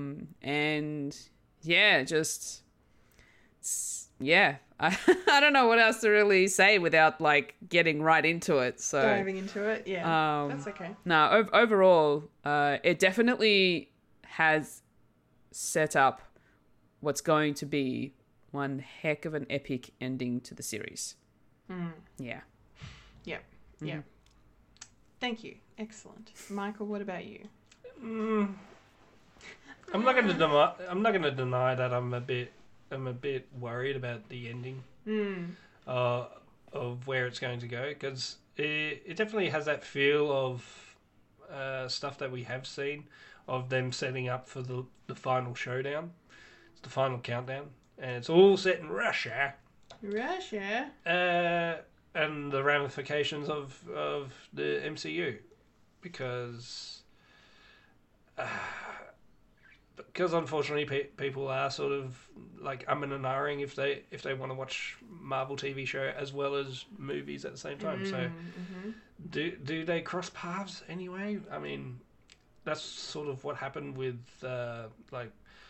watching WandaVision, which it was a phenomenal TV show because it was one of the first, and then you go into Multiverse of Madness, and then all the character work from WandaVision is thrown out the door, and she's evil now. So I am worried that, because straight after this we're watching the Marvels and Nick Fury's in this, it's okay, where's the connection? And that shouldn't be a priority for a viewer, for a watcher. So yeah, I'm a little bit worried, but pretty cool that Nick Fury is like getting his own suit up thing at the end, and that's sort of what this episode was. It's sort of the aftermath of everything, and then the clarification of a character being dead, or maybe we don't actually see the body; it's all wrapped up. Could be anyone, and also the Gravik, and how he's we get to see him adult Gravik, going full chops, and that was a bit of fun, and not to be messed with, and a character that I thought was going to play a bigger role, turns out no, he's not. So yeah, I'm just waiting and hoping it's good. Last episode, next. Yes. Well, I kind of want to talk about the Gravik stuff. Okay. To start with, just because I really love when shows and movies do this thing of his people turned on him.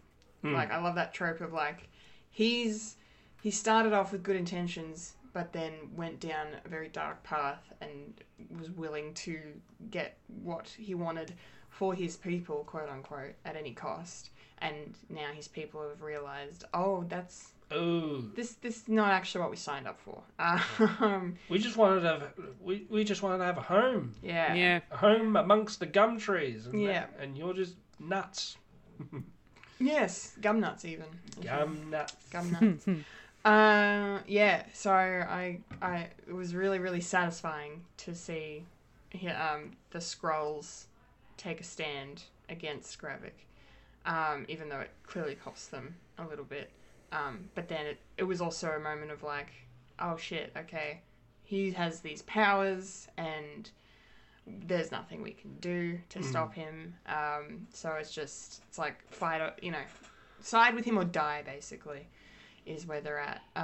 But yeah, I enjoyed the way that whole thing kind of played out with like, them returning from the fight at the end of episode 4, and then, him giving his little speech about, oh no, we're doing this is what we're doing, and you can see the descent amongst the ranks immediately, and just, and then I love the way the fighting between the Skrulls was all kind of blocked out, and how, there was like 4 or 5 of them trying to like hold him down, and he didn't get out of it unscathed. Like, no, yeah, he got injured as well, which was interesting. But yeah, it was good to see that he's, he is not infallible himself, which is nice. Fulia, what did you think of the uprising in New Skrullos? Yes, well, I was taken aback by the fact, like, I was hold on, let me start that again, because like I wasn't expecting the people to turn on him as quickly as they did. But the moment they saw what happened with his right-hand man, I would say, and the fact that he started questioning Gravik's motives and his, why he's doing all of this, and then when Gravik literally just went straight through him, it got everybody else thinking, like, we can't mess with him, but we can't also follow him, because they had different belief systems and their values were different to what Gravik's is. And so that whole, the whole uprising of the people against Gravik, like I was glad that they started going against him, but then my brain went, you're not going to survive you're not going to be able to beat him. No, it's not going to happen. Why are you doing this now? This isn't the last episode. No. Like, why are you doing it now? Timing is wrong. But I suppose it was, I don't know, maybe it was a message to him to change, like, to not go down that path. But he's obviously set in his beliefs and his values are set in stone right now, and they're getting worse. And he doesn't want anyone to get in his way. And he's kind of pretty much freaked out some of the other people that are still there after that whole ordeal. Insubordination will be solved like this. Yeah, exactly. And I kind of couldn't believe he did that, only for the fact that I'm like, dude, you've made your point. Why, like, don't you want to get these people back on your side? But clearly he doesn't give a shit about that. He's like, you don't have to like me, but you do have to serve me. Well, the fact that he's also willing to sacrifice those people who have followed him, it shows that he doesn't give a shit about them at all. Yeah, he's like, well, right. if I'm not going to get what I want, then I'm going to kill the people that are here. Or the Skrulls that are here. So it's like, he really doesn't, like, from where he began to now, and he's definitely, he's just turned full villain now. Yeah, it's past the threshold of of the villain arc. Yeah. It was all for his people, but now he's more fixated on, well, it's my way or the highway, because this is the way that we are going to be. Or else. Yeah. Yes. Do you want to keep going with your thoughts on Gravik? With Gravik, yeah. What else have we seen? So we've seen the Groot arm. We've seen the Extremists. The Extremists. I can't remember if there is anything else, but I think that was it. Well, I suppose Cull Obsidian would be the strength. I guess the fact that he's clearly stronger than the other Skrulls. And stronger than a Skrull. And Skrulls are strong to begin with. Yes. So that's scary. So one more, and it'll be for next episode. What was that? Who knows? I can't remember. It was a Frost related thing. I think it was something to do with either a Frost Giant or a Dark Elf or something. I can't remember exactly what it was now. The Harvest? It's gone. Huh? You talking about the Harvest? No. No. We're talking about what the fourth power was. There were 4 powers. What Gravik has. What Gravik has. He has 4 powers in him. So I can't remember but it was Frost related. I remember that. Are they going to do Terminator 2? Where he gets frozen, it's like, not today, motherfucker. Not today. And he just walks out of it. Yeah. Something like that. I don't know. But it will be a nice set piece for next week. Or this week. Next week. This week. Yes. Well, keeping it Skrull related, you mentioned it earlier, Fulia, the unexpected pairing of Gaia and Priscilla / Vara was a definite highlight for me this episode. I really liked the fact that that Fury was like, go to her, she'll help help you pay your final respects and to Talos and then the two of them kind of learn things about each other, and it's not like a immediate sort of a friendship or bond that they form, but I really just kind of like the dynamic. I thought it was really nice, and the fact that they back each other up when the fucking Gravik Skrulls come to kill Vara for her betrayal. That was a good sequence as well. He's grunts. Can't shoot for shit. Can't shoot for bloody shit, no. So seeing that Talos is actually dead it was pretty sad. I'm very disappointed that they've killed him off. I mean, we kind of all knew that was probably something that was going to happen, to sort of set up things for Gaia going forward, probably, and Nick Fury, I suppose. But that was the surprising thing for me, is that Nick Fury seemed to show more grief over losing Maria Hill than he did Talos. And I don't know if that's because Talos is, like, for him, his death is just, he's like, no, I can't feel it yet. I have to keep fighting. I have to keep going. If I lose it now, I won't be able to think straight, sort of thing. Like, it could be something like that. Because I just didn't think I don't know. The way he reacted to Maria Hill just felt a bit more devastating to me. I don't know. So I feel like they've made a choice along those lines in that. But I'm just nitpicking at this point. But yeah, it was sad, and just, the fact that Gaia's lost her mum and soon after her dad. Now she's not alone, but she probably feels alone, especially now that she's going against her race in this fight, because obviously most of the Skrulls are still on Gravik's side, but I'm expecting a whole bunch of them to fucking later days out of there after what happened, or defect, and it's going to be every Skrull for himself. Yeah, it's going to be interesting to see how it plays out. But the scene where they have the funeral pyre for Talos, and Vara's giving the his last rites, essentially, the Skrull prayer or whatever it was a really lovely moment. Do, do, do, do, do, do, do, Yeah, very Star Wars. Yes, yeah, but no, I enjoyed those aspects of the episode, as sad as some of them were. Fulia, what did you think of all of it with Gaia and Priscilla / Vara and Talos's funeral? Yeah. Yeah, no, it was a good sequence of those two sort of kind of bonding essentially, getting to know each other. I'm glad that they didn't turn on each other by the end of it, but they helped each other out.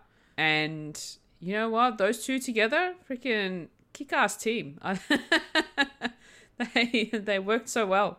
And yeah, it was the funeral was also, you know, really, you know, sad but sweet. Yeah, it was just nice that, you know, Gaia got the chance to pretty much say goodbye to her dad. Even though she felt that he was, you know, she felt like that he deserved more people there to see him off. Yeah. Because he was essentially a leader of the Skrulls. Yeah, he was a general. Yeah. And so she felt really bad about that. But it can't be helped when you're in a situation like this, you know? You know, everybody sort of turned against him, and because apparently to them he looked weak. So, you know, it's a bit of a shame that that was the way that he had to go. But, you know, all he really needed was his daughter to be there, and that's what it was. And yeah, it was nice just seeing those two together. Yeah, for sure. Yeah, and you made me remember there was one bit of the dialogue exchange where Gaia was talking about, like, you know, how the last thing she kind of said to Talos was about how, you know, she thought he was a fool, and all, you know, all that negativity, and then she's like, why did I say that? And then Priscilla was like, well, you know, that's the sound of a daughter who thinks she's going to see her dad again, like, and apologize, you know, apologize and make it up to him when she sees him next. And, you know, so it's totally okay. Like, I thought that was really kind of sweet. Yeah. Yeah. Michael, how did you feel about all the Gaia and Priscilla stuff? I kind of liked it because it was also with the elements of them being on the same team, and also a generational thing as well within the dialogue as well. Like when Gaia was talking about, well, did Nick ever like you as a Skrull? It's like, and she just shut that down. I was like, no, we don't do that. You don't get to know that sort of, Yeah, as well, because essentially it is a generational thing is like that I know of, that with families who come over to a different country or anything like that, like the generational thing where the youngins probably know very little of their original background and how they're actually setting up their own lives within, and they know more about the area as well. So there is sort of like the generational gap within the sort of Marvel take when it comes to Skrulls. So there is a lot of realism when it comes to this, even though they are aliens, illegal aliens. Illegal aliens. Yes, science fiction, telling as it is in real life. Yep, I like it. Mm-hmm. And yeah, badass. Very badass. Badass. No, I was going to say the B word for a second. Badass bitches. Bad bitches. But I've watched the Barbie movie. I should be more of a feminist now than I am. It did change me though. Oh. As a good movie should. Yes. You should alter your DNA. I don't remember that in Barbie. I should be plastic with no genitals. What? What? What? What do you mean? Yeah, great. And then I suppose there's just the interesting stuff with Fury this episode where, you know, we get that. I love the fact that even though Fury is, you know, technically, I suppose, a wanted man, he's still, like, he made his choice, he's sticking to it, he's going to protect the president at all costs, and even though he's not allowed in the operating theatre, you know, he was sitting outside of it with his gun at the ready. I really liked that, and then just the very heated exchange between him and Scrody, which I probably should stop saying because it sounds like scrotum, but Scrody. I again, Nick Fury giving zero fucks about any of it and just being like, "You're a fucking Skrull. I'm calling you out. I don't care who knows." But obviously it didn't go the way that he hoped it would. But that was good. I like seeing Don Cheadle getting to be a bad guy. Like, he's having fun, clearly. Or a bad girl. Or a bad girl. Sorry. I definitely see a lot of, like, not to steal it and be my turn. No, you're fine. Go for it. But I do love the fact that I'm actually sort of noticing Don Cheadle is actually playing it a bit more feminine. Yeah. His motions is that, so it's not the roadie that we know. So yeah. Now that we know, it's sort of we're seeing sort of like the inflections of what a woman would do when it comes to this sort of thing. So I like that. Yeah. I like that character choice. I love when actors make choices like that about, you know, if they're a person playing a character who's playing, like, you know, they put those layers in there. Yeah, that makes sense. Like and change their mannerisms up or their facial expressions up to match who they're supposed to be on that sort of a level. I think that's really cool. Yeah, well pointed out. Yeah, it was great. It was intense. I love it. I'm so curious to see how Rhodey's storyline is going to end up, and if there's a Rhodey in New Skrullos in that corridor with all the other ones, or if he's somewhere else, or if he's not dead because we've got Armor Wars. I suppose he's got plot armor, doesn't he? Yeah, so sort of steals the sting of this now that we know, like, future projects. I know. It kind of takes away a bit of the tension. Defeats the arguments. Yeah, a little bit in that way.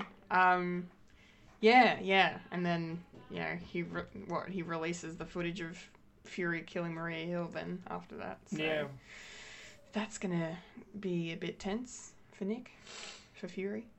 Yes. Foley, did you have any thoughts on the badassery of Nick Fury and you know, and our roadie who is not our roadie? Bad girl roadie. That exchange was interesting. I wasn't I was expecting him to rock up, yes, but I wasn't expecting that whole thing to sort of go down. And the fact that he decided, you know, Rhodey decided, I'm just so you know, the footage of you killing Maria Hill is out there now, even though we know it's not you, but no one else is going to know that. And that obviously really, it got to him. It got to Nick Fury. Yeah.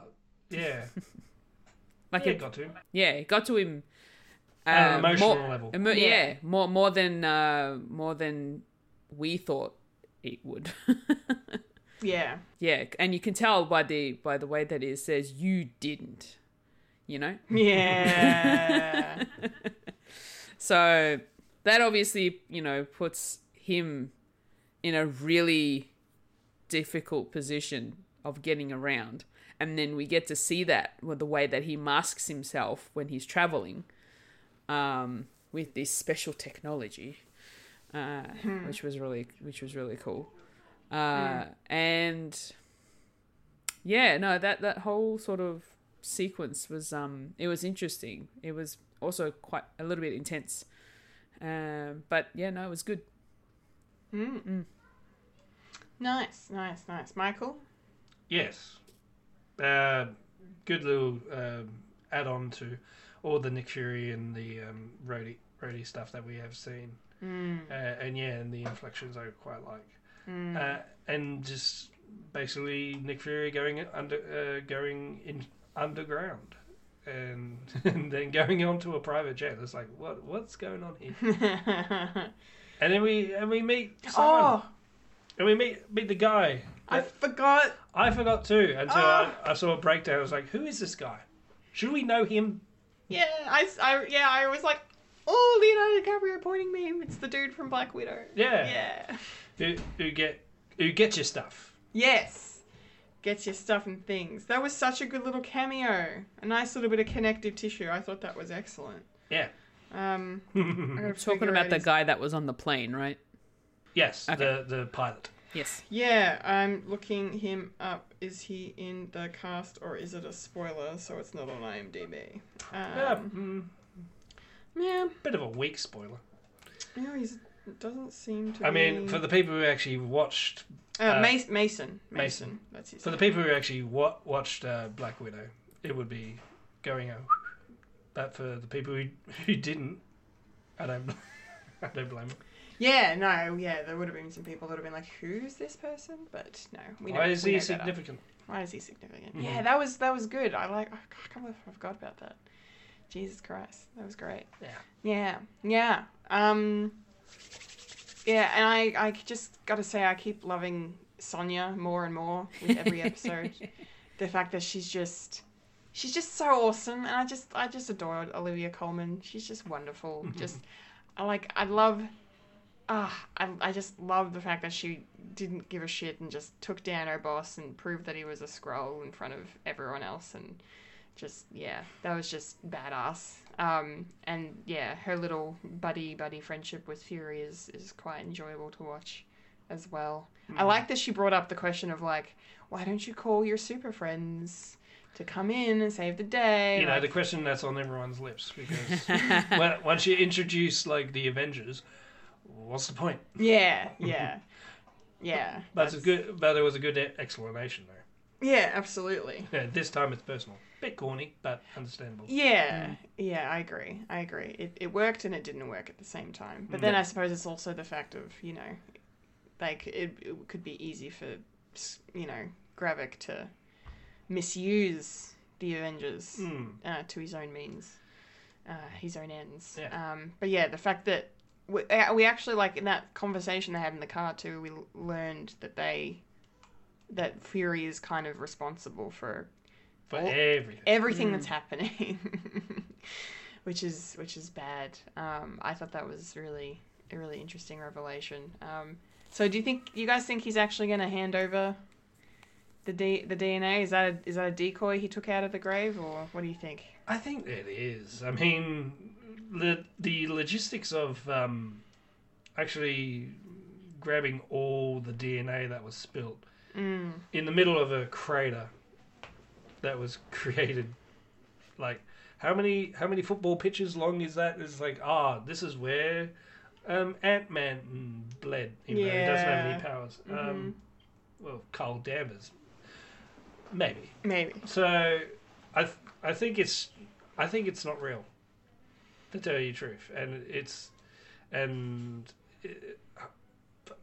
but he does say that it was actually Gravik's team who was in that team to actually collect all the DNA. Which then makes me go, well, okay, I guess they'd collected it and handed it over to Fury then, instead of hanging on to it. Yeah. I don't know. It's in a Felix Felicis jar. Yeah. What the hell? It kind of looked like in the shape of a bullet to me, to be honest. Is he going to shoot Gravik with it? And then he explodes. So much power. Overpowered. He'll be like the genie that drinks all the ocean's water and he explodes. That parable. Yes. That parable. Yeah.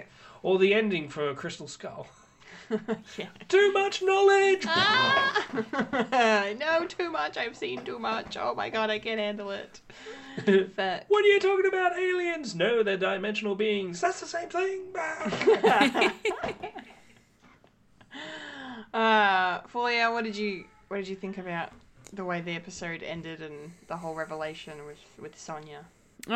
Sonya's just a delight. She is. like the way that she speaks, and she, like, you don't hear any kind of anger coming through or any kind of like other emotion, like apart from her just being all, you know, happy and smiley and just like, just give me the information, please, or I'm gonna kill you right here, right now. It's just like Nick. Yeah, it's just I'm getting too old for this shit. Yeah, it's her tone. Her tone just delights me for some reason. I really enjoy it. She's like if Umbridge was a good guy. Yeah, pretty much. What are you talking about? She is. Oh, never mind.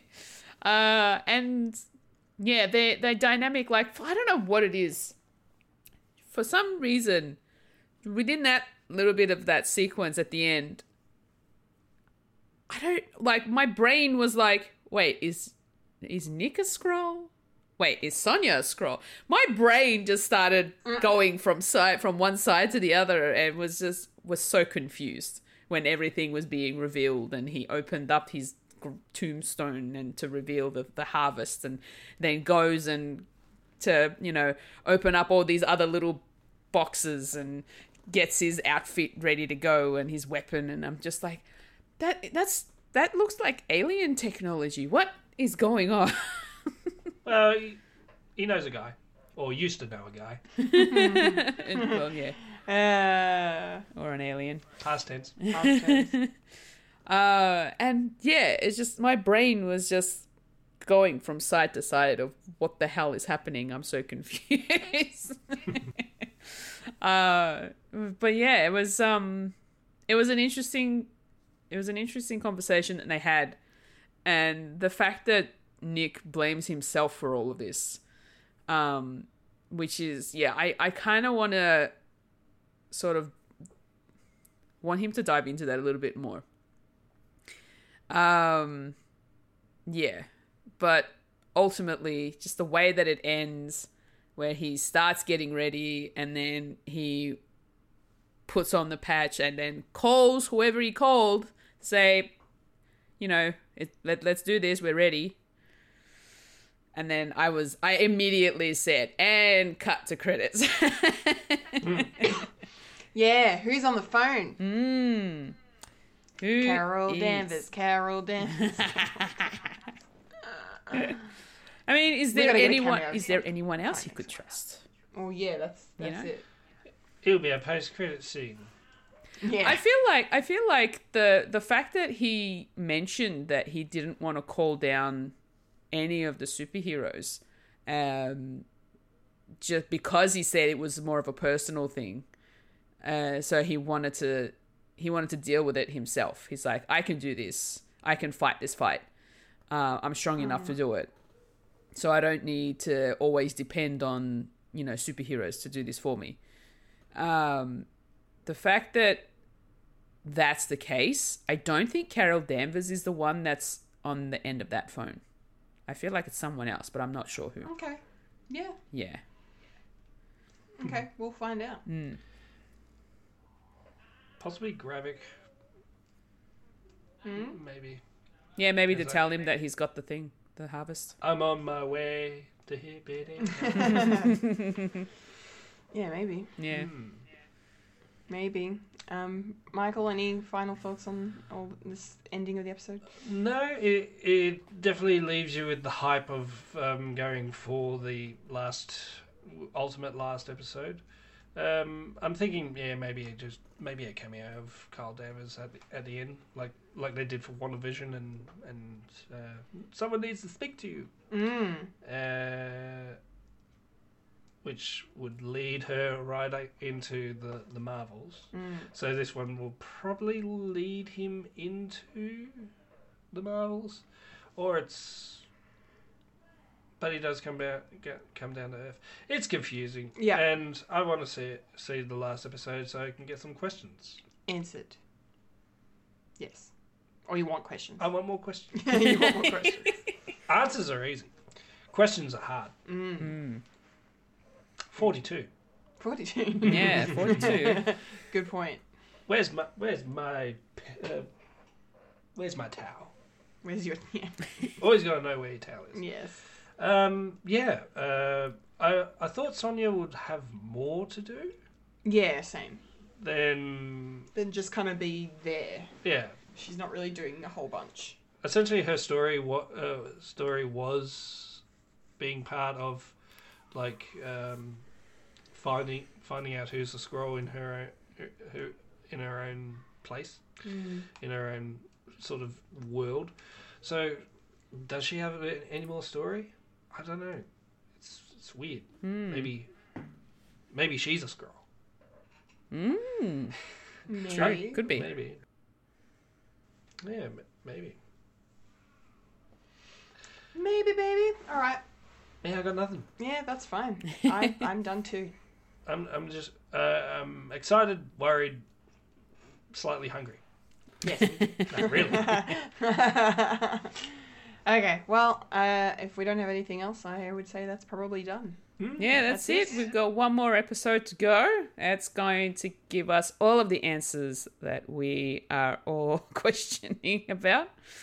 Hopefully. And then potentially end up with more questions by the end of it. So. Most likely. As all MCU shows and movies always do. So. Yes. As they always do. Very good. Very good. That was our discussion on Secret Invasion Episode 5, Harvest. Blue Harvest. Yeah, Blue Harvest. Hey. Green Harvest. Green Harvest. Yes, I hope you guys enjoyed that. Yeah. I certainly did. Thanks for watching and listening. We got no more show. Yeah, that's it. It's done. It's over. We're wrapped. So, without any more ado, and that was a was podcast called Fred. Yes. Remember to follow us on Facebook, Instagram, and Twitter, and Threads for the latest Fred content. If you like to listen to Freddy Alien, you can find us on SoundCloud, Spotify, Apple Podcasts, or Google Podcasts. If you'd like to watch Fred the Alien, you can head over to youtube.com/Fred the Alien Productions. And if you're watching the video right now, make sure to like it, subscribe to our channel, hit the bell icon to be notified of future content and future live streams. And speaking of live streams, head over to twitch.tv/Fred the Alien Twitch, give us a follow, and be notified of more live streams.